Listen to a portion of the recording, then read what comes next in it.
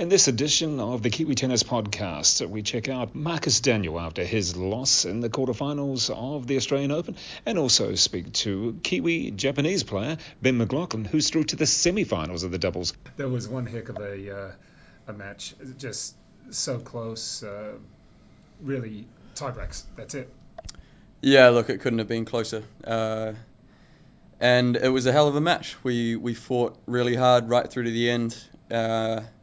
Nothing in it in the end. They, hit a shank return winner, and that gave them the mini break in the third set tiebreaker, and came up with a big serve on match point, and that's it. That's our run done. But I think we can be very, very proud of how we fought today, how we stayed in the match and gave ourselves a chance. And that's the first Grand Slam that Dom and I have played together, and to come out with a quarterfinal result and to create chances against the informed team in the world right now, we can come away from these 2 weeks pretty excited for the rest of the year. Because that first set was basically one break of serve. The second set you held off 3 match points, I think it was, and then the third set was again just incredibly close. Yeah, the one regret I guess we could have from today is that we had a slow start. So we got broken in the first game just from unforced errors, and then they served very well, and that was it for the first set. And the second set really put a lot of pressure on them towards the end of it, and went up in a big way in the tiebreak. I think we were 5-love up, and then actually didn't really do anything wrong. They came up with some great shots, and we were down match point 6-5. And then, really, I don't think I can say what I was about to say on the radio, but we really dug deep and fought off some match points, played some great tennis to get the set, and then the third set was just neck and neck the whole way. Both teams playing well, and as I say, in the end, it comes down to, one lucky return that landed just inside the line. And all credit to them, they closed out in style, and that's why they haven't lost a match this year. I can't recall you playing on a court such as Margaret Court, the second court here. That was your first time there on Margaret Court Arena? Yeah, first time Margaret Court Arena. We played in High Sense Arena last year, which was a great experience. But it's amazing playing on these big courts at the big events. And it's just a shame I couldn't get it done. I was talking with Ben McLachlan, who has raised the Kiwi, and we were saying it would be great to see each other in the semi-finals. And he got his third set tiebreaker yesterday, 7-5, and unfortunately we lost our 7-5. Just couldn't quite get it done. But amazing to see so many guys from New Zealand going deep in slams. And now looking towards the future, you and Dominic, your next tournament, is it Marseille, or after the Davis Cup, that is, is it Marseille or one of those? Montpellier, yeah. So we head to China for Davis Cup next week, and that's going to be a lot of fun. It's been a great feeling in the team for the last year or so, and so although I'm not looking forward to the flights or the weather, I'm looking forward to that team feeling. And then from there, heading over to Europe and getting stuck in Montpellier in France, which is a tournament that has some pretty fond memories for me. Artem Sitak and I won that a couple of years, 2 or 3 years ago now, and actually beating Dom, my current partner, in the final, like 16-14 in the super tiebreak. So we both have some memories from that. I think mine are slightly better than his.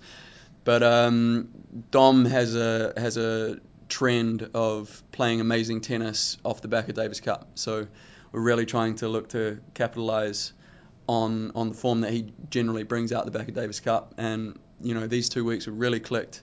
And as I said, the whole team is excited for what the rest of the year can hold.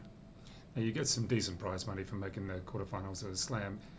I know prize money isn't what you're there counting all the time, but it is nice to get a good payday, isn't it? Oh, 100%. Yeah. I mean, we wouldn't be able to stay out here on tour unless we got paid, and some days are better than others, but today was definitely a good payday. In saying that, we were 2 points away from making it double. But as you also say, it's these events, the money's nice, but money comes and goes. It's if you win a Grand Slam, that's something you hold on to for the rest of your life, and that's what we're looking to do. The money's a nice bonus, but also, if the points from these sorts of events can catapult you into the very highest levels of the sport, where money no longer really becomes an issue because you're making decent coin every week. Because you're ranked around about 37, 38 at the moment, and this will probably just take you to the high 30s, I expect, something like that. Yeah, so there's a bit of a points gap just above where I am. So I think making quarterfinals will take me into the low 30s, maybe 33, 34, something like that.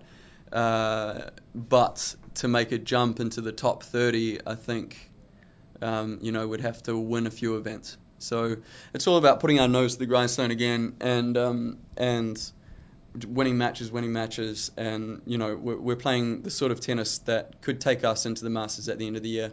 We've proved that these 2 weeks. We proved that today. We lost, but those guys are right now the best team in the world, and we're neck and neck with them. So if we just keep putting the game that we've been putting on court for these 2 weeks on court for the rest of the year, then I don't see anything stopping us from doing very well. Cool. All right. Well, Marcus, thank you very much for that. That's Marcus Daniell. Now let's hear from Ben McLachlan after his quarterfinal win. Well, Ben McLachlan, you've done very well making it through to the semi-finals. Great effort here at the Aussie Open. You've got to be pretty stoked with that. Yeah, absolutely thrilled with that. Pretty exciting match, roller coaster of a match, ups and downs, but we found a way, and my partner played really well, so it was awesome. Can you actually, I'm sure you have a lot of faith in your own ability and you and your partner, but can you actually believe that you've made it down to the last 4? Yeah, we're playing really well, so anything's possible, but yeah, at the start of the tournament I wouldn't have thought it would be in the semi-finals, for sure. And this last year for you has been quite an amazing experience, being a number 4 Kiwi to being number 1 Japanese and winning a title in Tokyo, and now, who knows what could happen for the rest of this tournament. Yeah, it's been awesome. Basically just 6 months. Things have been really clicking for me. I've found a lot of belief in myself and my game, and just playing well. You always had the ability. Yeah. You probably know that. You're always aware of that. But is it the belief that's helped you really go far? Yeah, I think so. First probably started with Davis Cup in Japan, just having that experience of playing 2 top 10 guys, and then, playing a tight match, and that kind of gave me a bit of confidence to, know that I can play with any of the top guys. And still enjoying spending some time back home over Christmas. You were around the South Island quite a bit. Yeah. Spent a good amount of time in December in Queenstown, and then went up to Auckland to train with Seb Levy with the Pro Tour with me, kind of gig he had going there, which was awesome. Good fun and great training. All right, great stuff, man. Thank you very much for that. Yeah.